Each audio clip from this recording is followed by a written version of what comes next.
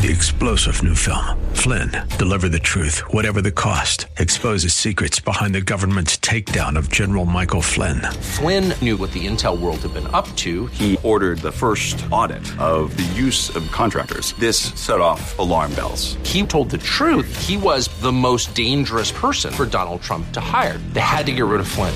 Flynn, deliver the truth, whatever the cost. Available now. Watch it today. Go to salemnow.com. salemnow.com.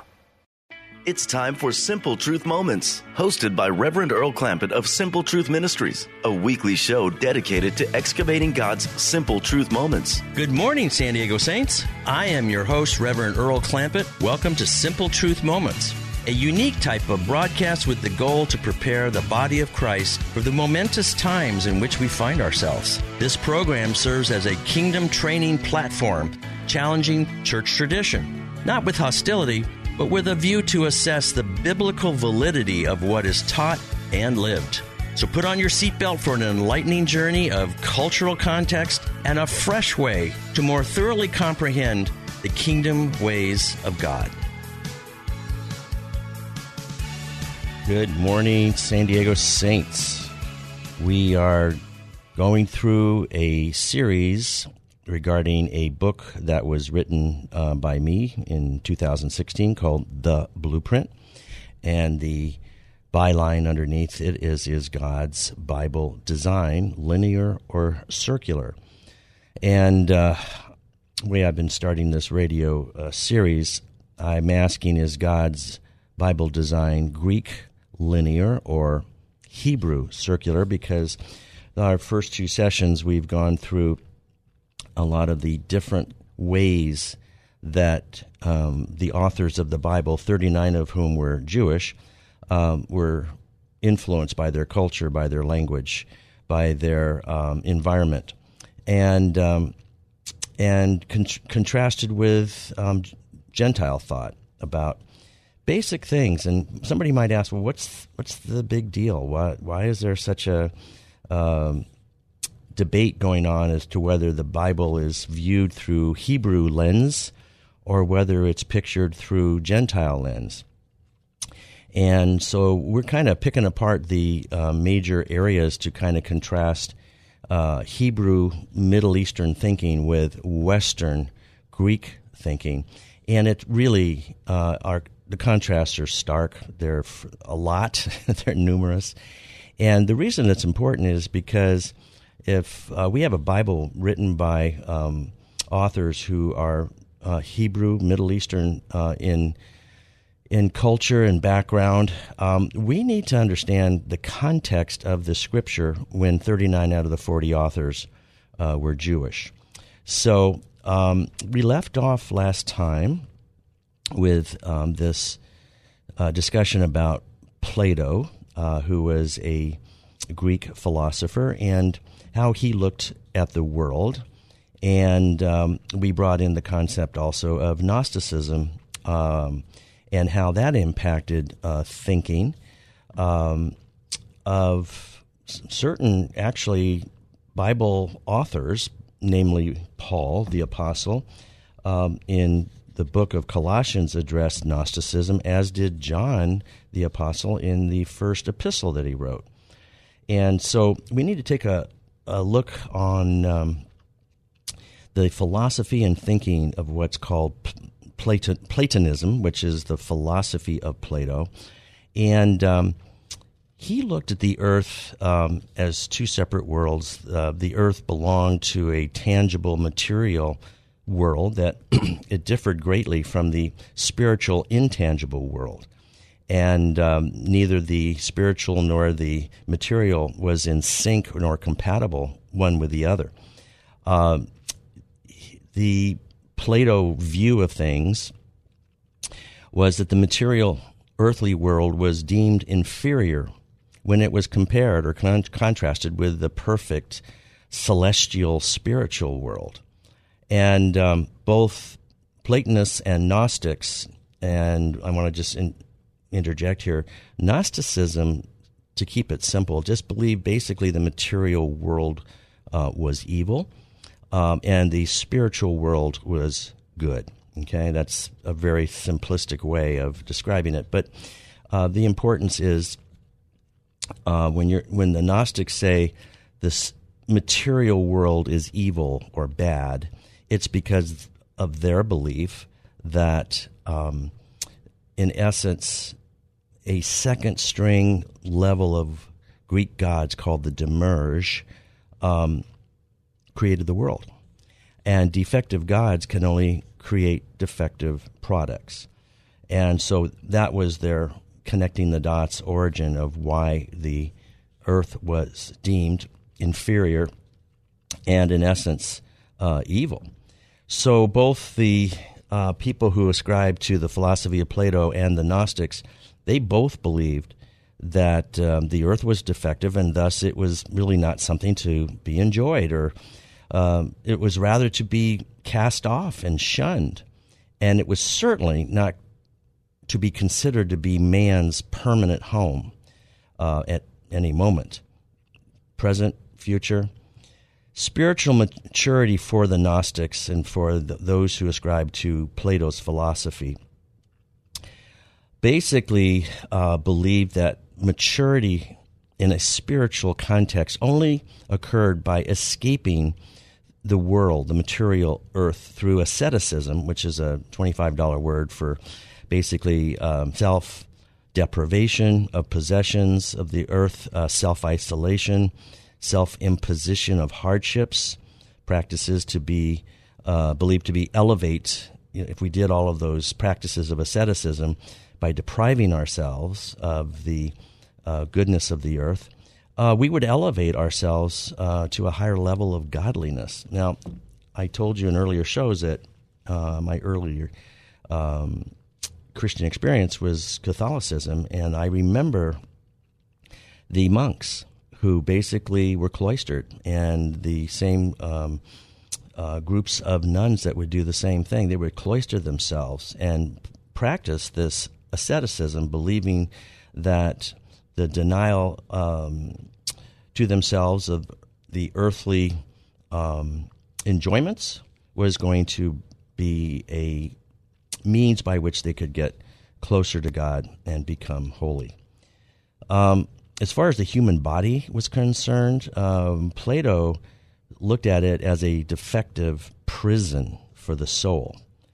And freedom from this human body prison didn't occur until one's physical death, which finally allowed the individual soul to throw off the corrupt body of the physical world, of the fallen physical world, and then to ascend, to go up into the ethereal perfection of the spiritual world. Get up to the sweet by and by, whatever it takes. Forget the world and just whatever you do, get up into the ethos. Gnosticism had some early impacts on the church, which can be seen with, I said earlier, the Paul the Apostle. Actually, the place where he addresses it is in the Epistle of the Colossians, chapter 2, verses 20 through 23. And again, we'll see it in the first epistle of John, when he addresses the Gnostic challenge that Jesus, as God, was not raised in the flesh. In fact, many Gnostics believe that he wasn't even crucified. Gnosticism influenced early Christian, and when I say that, I'm talking about Gentile theology through the practices of asceticism and the belief of philosophies of Plato. And it's going to be seen in one of the original fathers of Christian theology. His name was Origen of Alexandria. Now, let's take a look at how the Hebrew mind viewed the earthly creation. If you go to Genesis chapter 1 and look at God's creation at the level where it's the sixth day, and he's now at verse 26 of Genesis chapter 1, he says, let us make man in our image according to our likeness. Now, stop right there. I think we need to analyze that. If we, according to the Hebrew Bible, are made in God's image according to his likeness. That differs radically than the view of Plato and the Gnostics, which unfortunately influenced a lot of the early Christian thinking of our Christian fathers commenting on the Scripture. Not only were we in God's image and his likeness, we were to have dominion over all of the animals. I'm not going to list them all, but there's a long list there in verse 26. And then it says in verse 27, Genesis 1:27, it says, "So God created man in his own image. In the image of God he created him. Male and female he created them." And then in verse 28, he gives us our assignment. We're to be fruitful, and we were to multiply. We were to fill the earth. We were to subdue it, have dominion over, and again lists all the animals that moved on the earth. And in the end, if you skip down to Genesis 1:31, he has an opinion about what he thought about the earth and man on the earth and having dominion over the earth.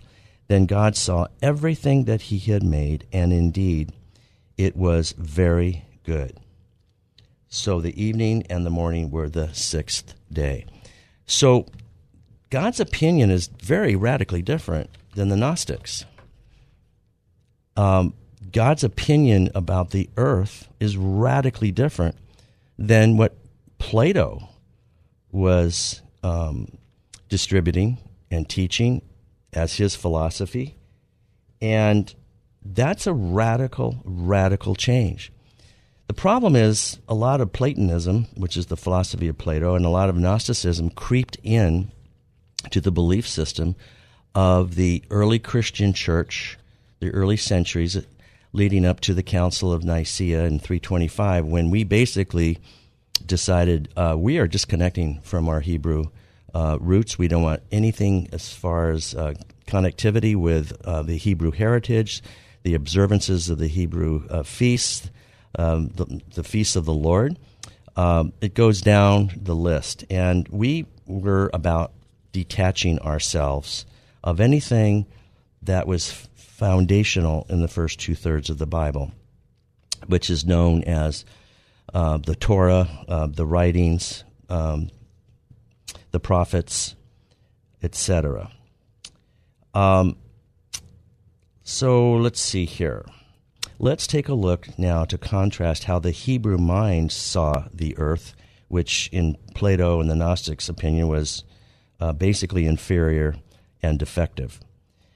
So the Hebrew mind saw God the Father's earthly creation as something good for mankind. In fact, going back to Genesis 1:31, Father God said it's not just good, it's very good for mankind.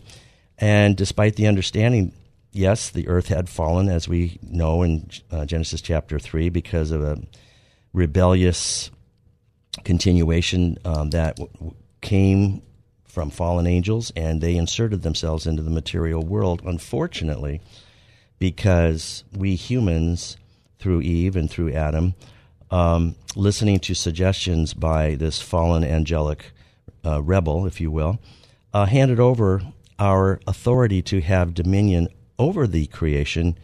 We gave that legal authority that God gave to humankind, to mankind, and we handed that voluntarily over to Satan. So not only does Satan have some residual power after the fall that he had, what we see in Isaiah 14 and Ezekiel chapter 28, but now mankind has made things worse by voluntarily handing over the authority to have dominion over this earth that God called very good. And, of course, we are now living with the consequences of that because we do live in a sin-cursed earth. But we'll see how the coming of this Jewish Messiah is going to remove the curse from the sin-cursed earth. So the Bible, the Hebrew Bible, is clearly a worldly book, according to this author, and his name is Brian Wilson. And the Hebrews understood that man's ultimate goal was not to escape the material world by shirking man's God-given responsibility to do a couple of things. And this is seen in Genesis 1 and Genesis 2. Man's responsibility was to establish God's order and his government on earth. He gave us dominion to carry those functions out. And unfortunately, with the Greek thinking of both Plato and Gnosticism, they focus on how can we get away from this earth, basically writing it off, the earth and its nations, and basically get out of here and get into the perfect world of the ethereal, where that's where perfection takes place. And so rather than allowing man to carry out his responsibilities to establish God's civilization on earth, the Greeks and the Gnostics wanted to get away from it. But the Jews understood that their job was to redeem the fallen world, and that requires a sovereign intervention on behalf of the Creator to bring redemption in the form of liberation from the hands of this spiritual enemy that invaded the earth in Genesis chapter 3. And so we have interaction with God between the Jews and themselves. It brought deliverance, as we can see in the prayer of Zacharias in Luke chapter 1, 67 through 79. It's a long prophetical utterance from Zacharias regarding what John the Baptist was going to be doing and what the Messiah, Jesus Christ of Nazareth, and in Jewish it's Yeshua HaMashiach, were going to be doing. And what was crucial was interaction with God brought deliverance from one's enemies. And that's actually the same message that Jesus delivered in Luke chapter 4 when he stood up. You know, he's age 30 now, and he's been trained, and he's ready to begin his ministry. And he stands up in the synagogue, and he reads from Isaiah 61, and basically talks about why the Messiah showed up, and it was to bring liberation from this captivity, the spiritual captivity of this invading angelic horde. The earth was made for man, not for fallen, rebellious angels. And quite frankly, I think the fallen, rebellious angels were not happy and disagreed vehemently with Father God's decision to put man in charge of the material earth. So interaction with God was to bring deliverance from our enemies and to basically restore our relationship with Father God. Why is that so important? Well, that's what happened with the fall in Genesis 3. When Adam and Eve handed their authority to rule and reign, to have dominion over the earth, what also happened was their relationship with Father God became ruptured, and they became detached, and they were separated from God. And what's interesting, if you take a little deviation here, if you go over to John 17:3, what is the definition of eternal life? Well, it's the opposite of detachment from God. It's the opposite of separation from God. It's actually union with God and knowledge, personal knowledge, relational knowledge. And listen to these words in John 17:3. And this is eternal life, that they may know you, the one true God, and Jesus Christ, whom you sent. Well, that's not a future event. That's a relational moment that can be had right here and right now, 2 seconds at a time. And so the Jews, unlike the Greeks, had concepts of redemption, which means to buy back something that was lost. Well, what did we lose? We didn't lose heaven in the fall. We lost our relationship with our Father, and we lost our purpose, which was to reveal the likeness of God we were to image that out by dominating, subduing, stewarding the earth. And all that, unfortunately, changed through the deception of Genesis chapter 3. So the Hebrews, though, never gave up with this idea that God finishes what he starts. He's a circular God. And what I mean by circular, they in Hebrew thinking, there's right now in the high holidays with the New Year, which was Rosh Hashanah, part of the days of awe, which are the 10 days between the New Year, the Jewish New Year, and the day of Yom Kippur, which is the Day of Atonement, which is basically day of repentance. There are 10 days that are called the days of awe. And during those days, the concepts are, how do we get back to what we lost? You can't get back something that you didn't have before. Adam and Eve have a relationship with God that we see in Genesis 1 and Genesis 2. I mean, he walked with them, and Father God was walking on the earth. Can you imagine? If he was walking on the earth in the cool of the day, it says. And in Genesis 2, Father God's excited because he's making and creating all these animals, and he's bringing them over to Adam, and he's saying, what do you want to call this one? What do you want to call this other one?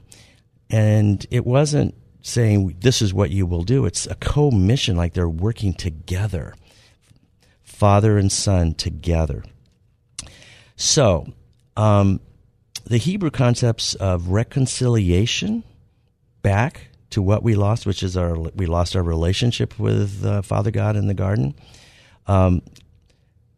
deliverance, liberty, and salvation always involve being rescued from our enemies. You can compare Luke chapter 1 and the prophecy of Zacharias, the father of John the Baptist, to what Jesus announced when he began his ministry in Luke chapter 4. And they're going to sound pretty similar, because deliverance is what is used in the Jewish Bibles many times more than the word salvation. Salvation for us oftentimes means transportation from point A to point B. For the Hebrews, they're saying, no, what we need is the enemy took over as we gave him our authority through Adam and Eve, handing their God-given authority of dominion over to him. He's basically ruling the earth with chaos and misery. And in order to put an end to that, we need deliverance from an invading angelic spiritual rebellion, which interestingly enough did not begin on earth. It began earlier in heaven. Again, take a look at Isaiah chapter 14 and Ezekiel chapter 28. You'll see that. So it was a spiritual issue. It was a spiritual rebellion that came down and invaded a human world, which was, for the first 2 chapters of Genesis, perfection, beauty, love, and life. Life being a relationship, knowing God. Now, okay, so Jews look at being delivered as coming back to what you lost. It's a circle. It's very different than the Plato Greek Gnostic view that salvation or deliverance is leaving earth, which is in reality mankind's inheritance, leaving this earth and writing off the nations, writing off the earth, saying, well, it's cursed, goodbye, and we're just going to go up to, the clouds. And I was taught as a young child in Catholic school, you play a harp up on a cloud or something. I never could figure out how that made any sense, because harps were very large and heavy, and I'm thinking that probably would go right through the clouds. But it didn't sound all that exciting. In fact, I couldn't connect with it. But the Hebrew concept is, no, Earth is our inheritance. Now, we can see that in lots of New Testament scriptures written by Paul. You look at Romans 8:15, and it talks about, hey, if we are children of God, well, that means we are heirs, which means Father is writing a testamentary covenant to give us things as his children. Well, if we're heirs, that means we're co-heirs with Messiah Jesus. And what was Messiah Jesus going to inherit? Well, take a look at 2 Psalms. It talks about there's a conversation between father and son, and it basically says, I'm going to give you earth. Look at Psalms chapter 8, same thing. The earth is man's inheritance, and so we're supposed to be coming back home to, the Jews say, teshuvah. Teshuvah is repent, which means to change the way we're thinking and to change the direction in which we're heading. It's a circular return process. Teshuvah means return. We will see you on the other side of the break and do some more comparison of Greek thinking versus Hebrew thinking. See you on the other side of the break.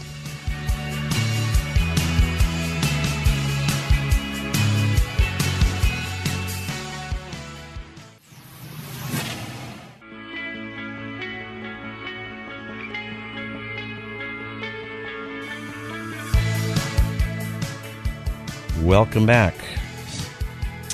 We have been contrasting Greek thinking from the Greek philosopher Plato and the Gnostics in contrast with Hebrew thinking. What happens to be the goals of God and images of what is the earth. And we just finished the last section by saying earth is our inheritance. It's something that Father God wants to give us. It's just fulfilling the original design that it was mankind who was supposed to have dominion over the earth, and to, as we have the likeness of God placed into us, we are to image that likeness and to bring fruitfulness and to bring order to chaos, to bring his kingdom. Kingdom is not necessarily a place. It's words that reflect the meaning of the domain of the king. In other words, it's the government of the king. And government's referred to a lot. If you look at Isaiah 9, it talks about the Messiah coming, and it talks about he's going to have the government on his shoulder. We're going to basically displace the invading horde of angels that do not have any place or position in this earth.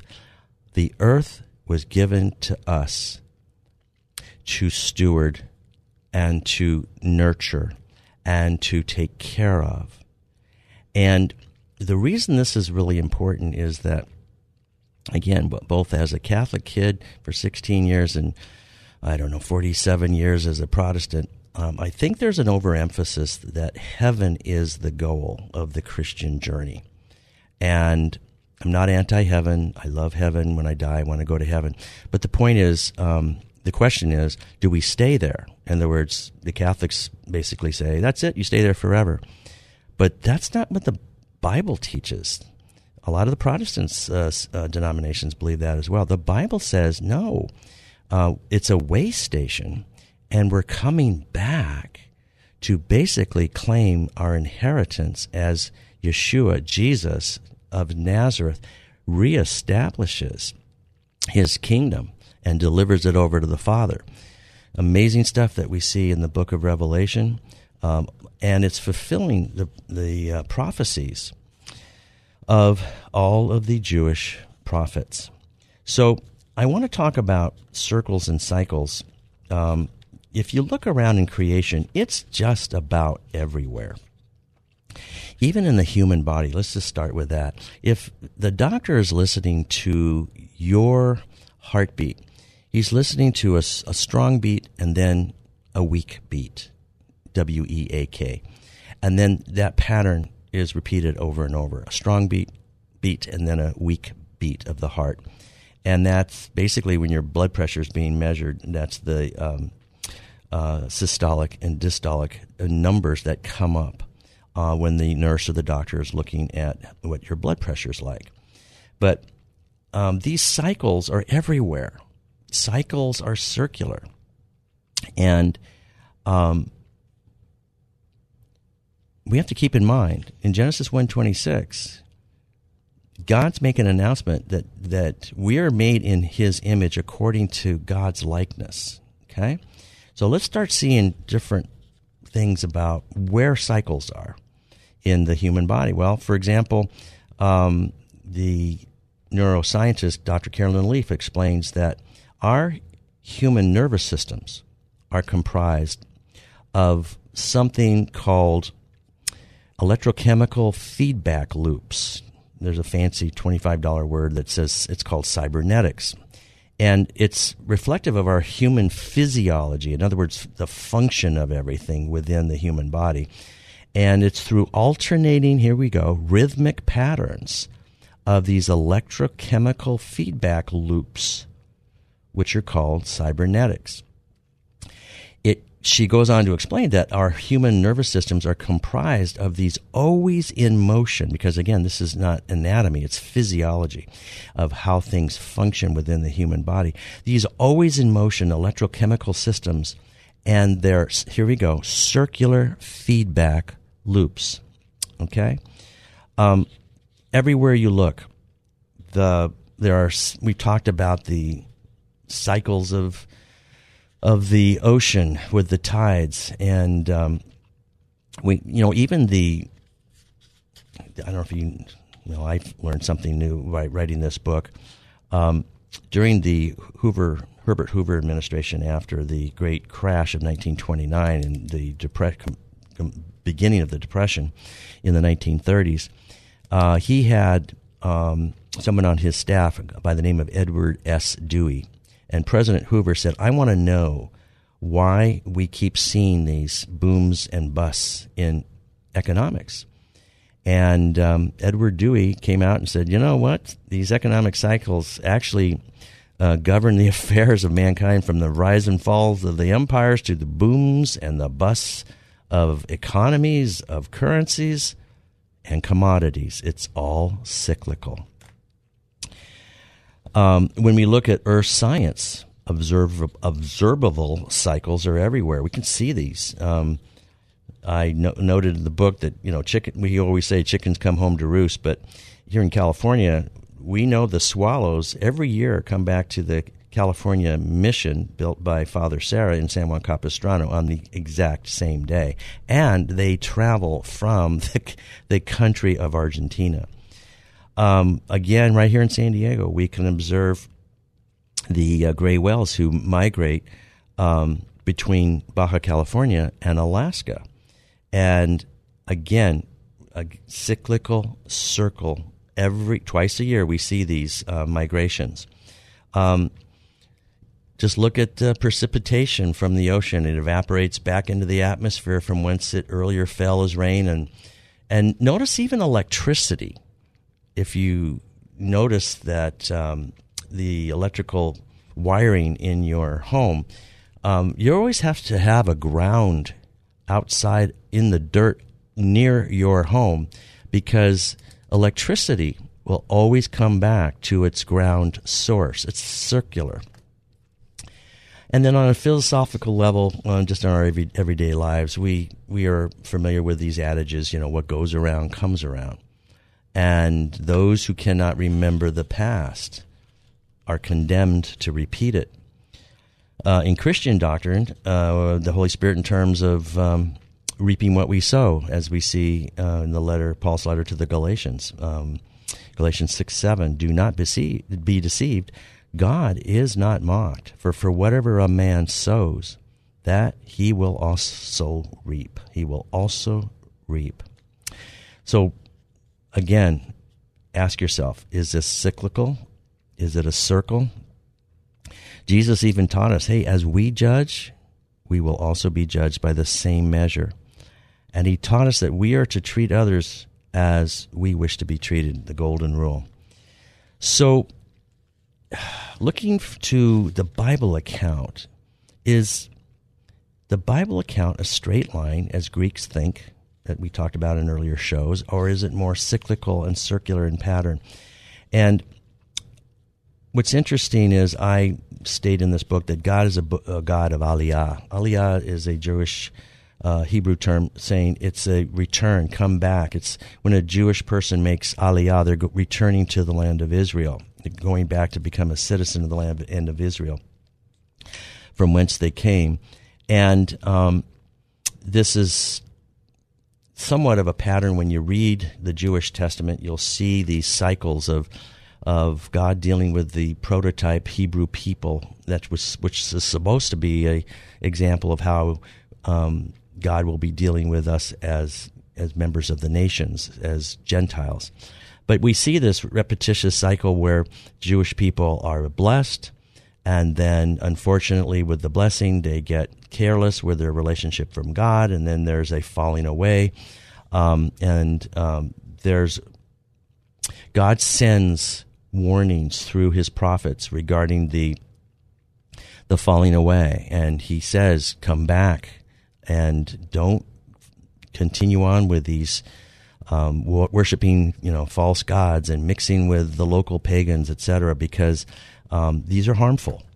These rules are for your benefit. These rules are because I love you and I don't want you to go into great harm that may be permanent.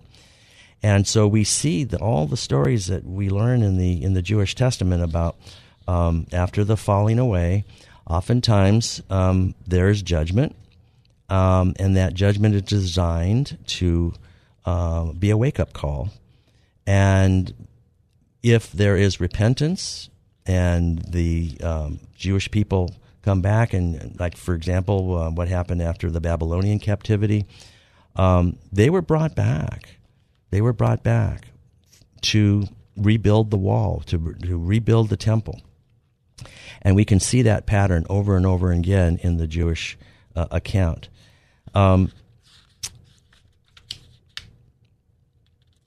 What's interesting is we can also see that with the return of Yeshua, of Jesus Christ of Nazareth, the New Testament even talks about that return back to his Father from the earth was a circular experience. And our Father God continues to yearn and long for our personal return back to him and back to our earthly home designated for us.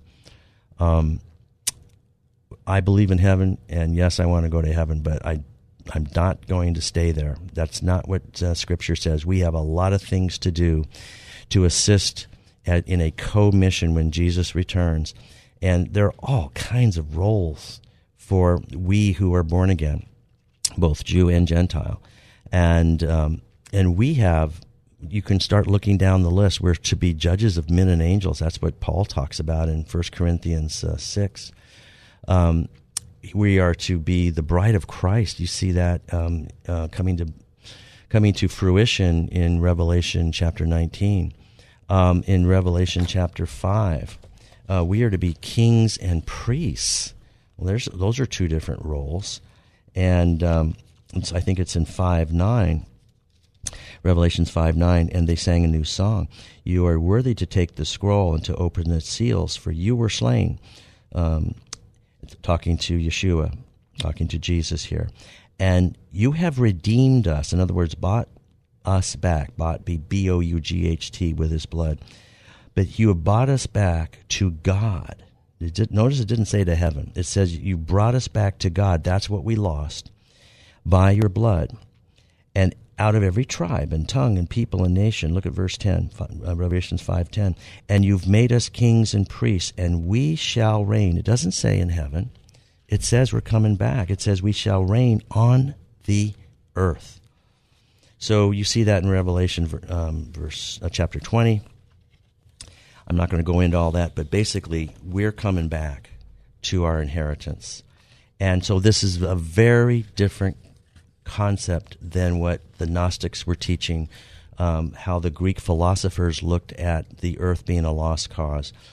And it's kind of interesting to note, even in Luke chapter 4, in the second temptation of Christ, when Satan takes Jesus up to the top of the mountain, here we hear these two centers and leaders of these two power centers, the kingdom of God, Jesus being the Son of God, and also Son of Man, versus the angelic leader of the rebellion. And notice in the second temptation, Satan does not show Jesus heaven as the temptation. He shows Jesus what? He shows him the earth, because he knows that's mankind's inheritance. And Satan has stolen it through deception and through fraud. And Father God is sending his Son to basically say, we're going to do away with the works of the devil. That's 1 John 3:8. That's why Jesus came back. And notice,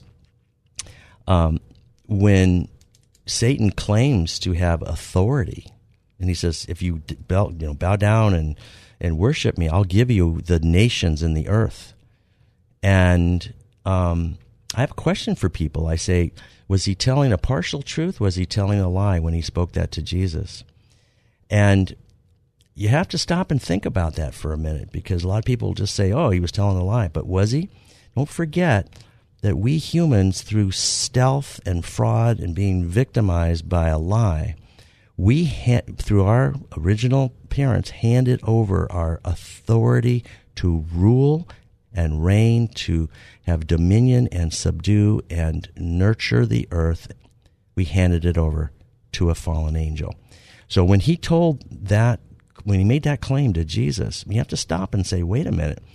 He could be partially correct that he didn't get any authority from Father God. He's never going to give a fallen angel, especially Satan, any authority. But what if Satan tricked mankind, who did receive legal permission, legal authority, and through that stealth, we handed that authority over to Satan? Well, we've been paying the price ever since. So the question becomes, we are on this journey, and is the goal of this Judeo-Christian journey, is it linear or is it circular? And that's why we're spending time on this, because if we think the goal is linear, we just need to get out of Dodge. There are two different messages here. Are we preaching a gospel of the great escape, about the soon escaping church? Or are we preaching the gospel of the kingdom, which is the soon coming kingdom of God? They are two totally different messages. One is linear, inspired by Greek thinking, with the Greek philosophers of Socrates and Plato and Aristotle, that the earth is evil, let's just get out of here, and we'll be perfected in the great by and by, versus the Jewish thinking to say, no, we were given earth, and God is going to circularly, in a cyclical way, come back to us and say, return to me. There are so many verses there that say Jesus came to bring us back to the Father. The first one, as opposed to saying Jesus came to bring us to heaven. In fact, I have never found a verse that actually says that. The purpose or the reason Jesus came, so that when we die, we get to go to heaven. Again, I'm not anti-heaven, but there's no verse that says that's the purpose or the reason he came. Look at this in 2 Corinthians 5:8. Now all things are of God, who has reconciled us to himself, that's a capital H, through Jesus Christ, and has given us the ministry of reconciliation. You see how it's circular. The Jews understand this. Come back to the Father. The Messianic Jews who believe that Jesus is the Messiah understand this. Look at 1 Peter 3:18. For Christ also suffered once for us, the just for the unjust, that he might bring us to God. That's pretty clear. To put to death in the flesh, he being put to death in the flesh and being made alive in the spirit. But he came to bring us to God, back to Father God. And when Jesus says in John 14:6, that's probably one of the clearest ones, I am the way, I am the truth, and I am the life. He didn't say no one gets to heaven but by me. He said instead, no one gets to the Father but through me. So you see, it's a return. It's a teshuvah. It is a Middle Eastern Hebrew circular concept that God is a God of finishing what he began. He made no mistakes. This original blueprint of man running the earth under the headship of God is going to be carried out, and we can see that in the book of Revelation. Unfortunately, our Greek Western linear thinking, straight line thinking, is actually leading us away from the real goals of the God's Hebrew circular blueprint plan. Our linear thinking takes us on a journey of escapist thinking and is taking us on a trajectory into the spiritual atmosphere by really overemphasizing heaven as our permanent home and requiring that we permanently leave the earth and nations behind as lost causes. So this happened over a long period of time. This infiltration after the diaspora, after the Second Temple was destroyed and the Jews were basically spread out into the nations. Well, they came into a Greek world and already had a Greek thinking and Greek philosophy. And basically the circular, cyclical Jewish gospel got watered down into something that was Platonic and linear. And intellectually, we have to admit, we are Greeks, not Hebrews if we grew up in Western civilization. But that is not the Middle Eastern way of thinking. And Father God selected a Middle Eastern group of people called the Hebrews to be a prototype of, through the covenants, what a relationship with Father God was supposed to look like. So, we shall take a look over here, and I wanted to give you a practical example of what is the solution to the problem of spiritual rebellion when you start talking about circles and cycles versus straight lines. And we have to get down to brass tacks here. Listen, before you have a solution, you have to define the problem. The problem is not where we go. The problem is that rebellion, a spiritual rebellion, came down from the second heavens and penetrated our physical earth and ruined everything. And so if you want to define the problem is called, in one word, maybe two words, spiritual rebellion, which penetrated a ideal, perfect earth that we see in Genesis 1 and 2, where man had a relationship with Father God. Well, so the purpose of the coming of the Messiah, let me read a few verses to you. There isn't a single one here that says heaven is where we're is where we're supposed to be focused as the goal. What is the goal of Jesus coming? Well, for this purpose, the Son of God was manifested. This is 1 John 3:8. Are you ready for this? It does not say so he can take us to heaven. It says he was of the devil.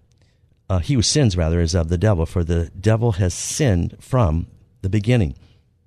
For this purpose, the Son of God was manifested, that he might destroy the works of the devil. Now, notice the words, for this purpose, the Son of God was manifested. That's pretty clear. It says, hey, this is the purpose that Jesus was sent. It wasn't so to bring us to another place and walk away from our earthly inheritance and our tasks that we were supposed to carry out in this earthly inheritance. I'll read it again. For this purpose, the Son of God was manifested, that he might destroy the works of the devil. What are those works? Well, it's the rebellion that's within us. And this journey of, after we become born again, there's something called sanctification.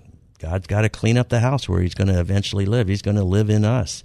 Read John chapters 14, 15, 16, 17. Those 4 chapters talk about God indwelling us and we indwelling God.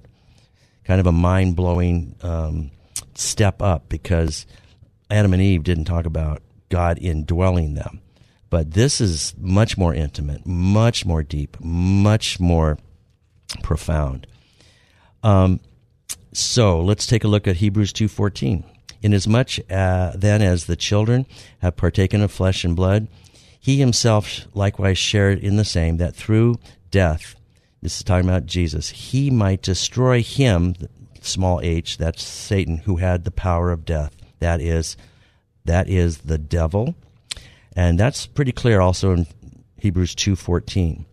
Look at 1 Peter 3:8. For Christ also suffered once for sin, the just for the unjust, that he might bring us to God. Doesn't say so he might bring us to heaven.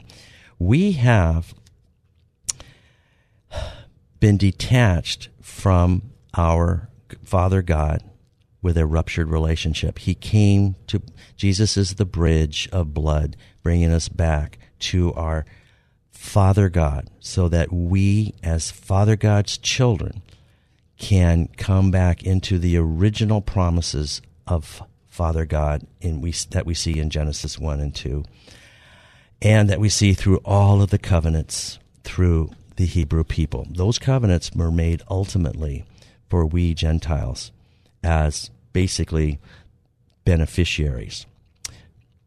So, a couple more verses here. For he himself who bore our sins in his own body on a tree, that he, having died to sin, so that we might live for righteousness. See that? It's dealing with the rebellion. We have to deal with the rebellion, and Jesus is saying he's going to bring an end to the works of the devil. So he came to earth to end the rebellion against Father God. The goal of the Hebrew and Judeo-Christian salvation is to end the rebellion against God the Father, and victory comes by doing Father God's will in all matters. We'll have to wrap it up here. I will see you next week on Simple Truth Moments, and in the meantime, may you be richly blessed. Thank you for spending your time with us excavating God's simple truth moments. For more information and resources, visit simpletruthministries.net. That's simpletruthministries.net. To contact Simple Truth Moments, email me at earlsimpletruth@gmail.com. That's earlsimpletruth@gmail.com. So until next time, may God richly reveal his simple truth moments to you. You've been listening to Simple Truth Moments. Join Reverend Earl Clampett for another episode next Sunday at 11 a.m. right here on K-Praise.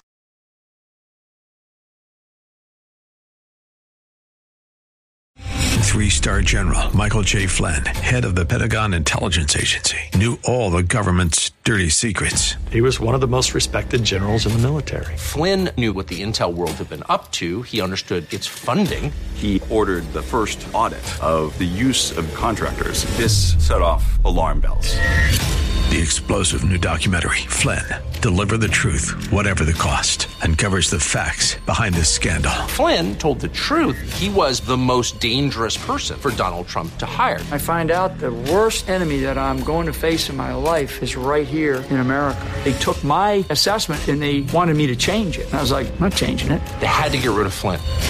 With in-depth interviews, archival footage, and never-before-seen personal records of the man behind the headlines. I just felt like I was drowning. Flynn, Deliver the Truth, Whatever the Cost. Available now. Watch it today. Go to salemnow.com. salemnow.com.